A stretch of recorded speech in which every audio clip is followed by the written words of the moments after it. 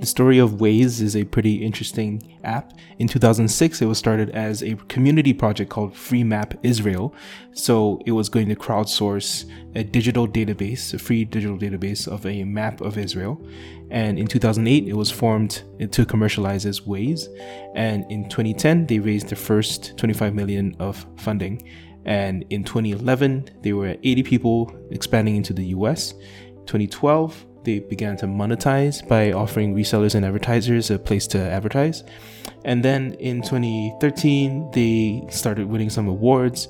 And by June 2013, they were bought for $966 million. The 100 employees of Waze received about $1.2 million on average, which is a pretty solid number. This was only possible because they had no choice but to develop a successful crowdsourcing model, which they explain here. You take a step back and think about our network effect, right? There are a few different things we needed. First thing we needed was a map. Yep. And for that, we needed a small number of highly engaged users to spend hours working with us building the map. Could you explain that for a second? Because I'm not sure that people actually know what was the source of the Waze maps. People kind of thought that it all came from the same place and Waze was different. So, let's take Israel as an example, just because that's where we started, right? When we started out, the mapping world, there was a duopoly in the world. There was Navteq and TeleAtlas. And Navteq was bought by Nokia and TeleAtlas was bought by TomTom. Those were the two maps of the world. There was no Google Maps. There was no Apple Maps. That was it. And when you offered a navigation service, the most expensive component of your service was the license to the map, more than marketing and distribution and hardware and anything else, because it was a duopoly. Israel had its version of that, a company called Mapa, which was the map of Israel. Yep. And so our thesis was that we could build maps instead of having thousands of trucks driving every road in the world every day and thousands of employees, etc. We could do this with a combination of volunteers and GPS chips on cell phones. That was our bet, which was pretty radical at the time. And so to start out the service, what we need is a group of people to come in. And like with Wikipedia, when you go in and you build a new entry about a subject that you know about, we had the same thing we needed to be done with the maps. So if you were the first user in a country and you installed Waze, the map would be empty, be a blank canvas. You'd start driving,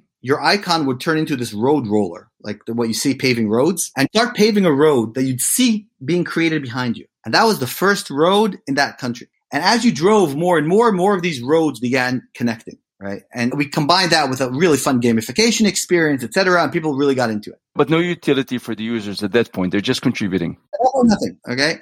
But if you were the first one to create a road, you got a lot of points for that. But that was creating the geometric road. You then need to go online to our editor, which is a web-based application from your desktop or laptop, not from your phone. And you'd need to begin giving a name to the road. And you'd need to play with the geometries a bit because the GPS reading wasn't accurate enough. And you need to connect two roads together as an intersection about do you have a right turn or not? And is it a one-way? Is it two-way? What city is this road part of, et cetera. So there's a lot of metadata you'd have to add in. To do this, we needed a relatively small number of highly engaged users that would do it with us, right? And then they build out this grid of the network. Now, the second stage, once you have a grid, and in some countries, say in the US, there's a map that the Census Bureau puts out, which is a okay map called Tiger. Every company uses it to start, but it's not a navigable map. It's missing data, et cetera. So if we could, we use third-party data as a base. But for us, owning the data was always critical. So we would not touch data that we didn't have full ownership of. So now you have this grid. Now you need a lot of people, more people, to basically drive on this grid. Because as they drive, we're learning directions, we're learning speeds. We begin building an historical database of speeds. How long does it take to drive each segment? So for that, you need more users who are driving around, still getting no value, right? And so for that, we built a gamification platform using points and virtual goods and all kinds of stuff to allow a larger percent of users to come and play. So if you can imagine the traditional social media statistics of 1% create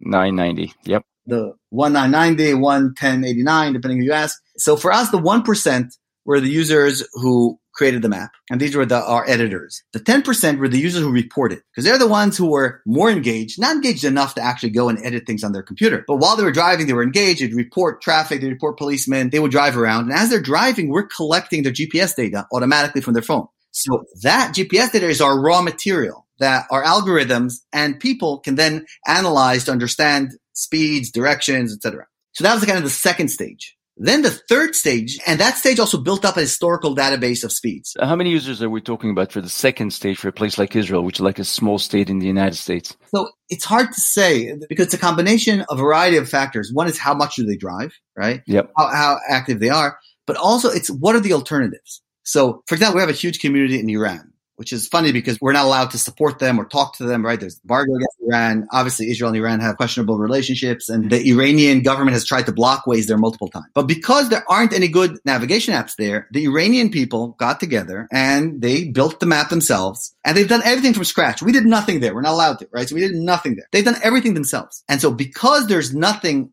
else there, that even what we would call a poor map in the West, for them was a really big upgrade. And so they started using it more and more, and they got better and better. And today it's by far the best map to use there. Same thing happened here. So in the question of what is good enough is a function of what's the competition. There's a famous joke that you're being chased by a bear in the forest. You don't need to run faster than the bear. You need to run faster than your friend. Same thing here. As long as you're doing better than what they have, then it's good enough and people will use it.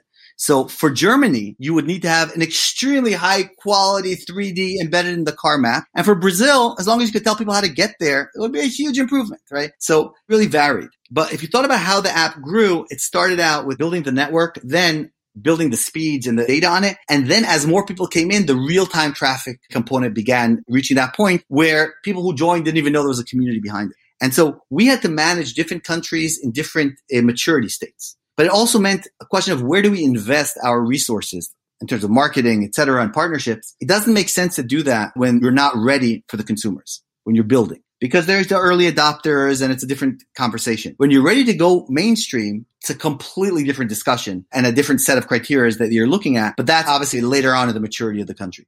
So what I want to state that really resonates with me is the fact that you've been basically thinking about your 1990 or 1089, and not just in terms of understanding your users, but actually in terms of what you're asking of them and the product that you're actually building for them, which I think many companies are missing. Many companies are trying to look at this just as a way to understand their user behaviors rather than harness this and understand that there's going to be 1% of the users that are going to be willing to make a lot more than others. They're going to be willing to contribute a lot more. All you need to do is give them the tools and the incentives to do that. There's going to be the 9 or 10% that are going to be willing to be more involved, and you need to just give them the way to be more involved and contribute more, not as much as the first group, but still. And then there's going to be the rest of it, and you need basically a different product for each one of them if you want to get the most out of each one of them, and that really resonates with me. Yeah, I'll give you some examples. Our first versions of our app were much closer to, call it, more traditional GPS applications. Not in the way it looked, but in terms of it would tell you if you're disconnected from the network or not, and the strength of the GPS signal, and the direction that you're driving, and all kinds of things that for early adopters is very important. Now, early adopters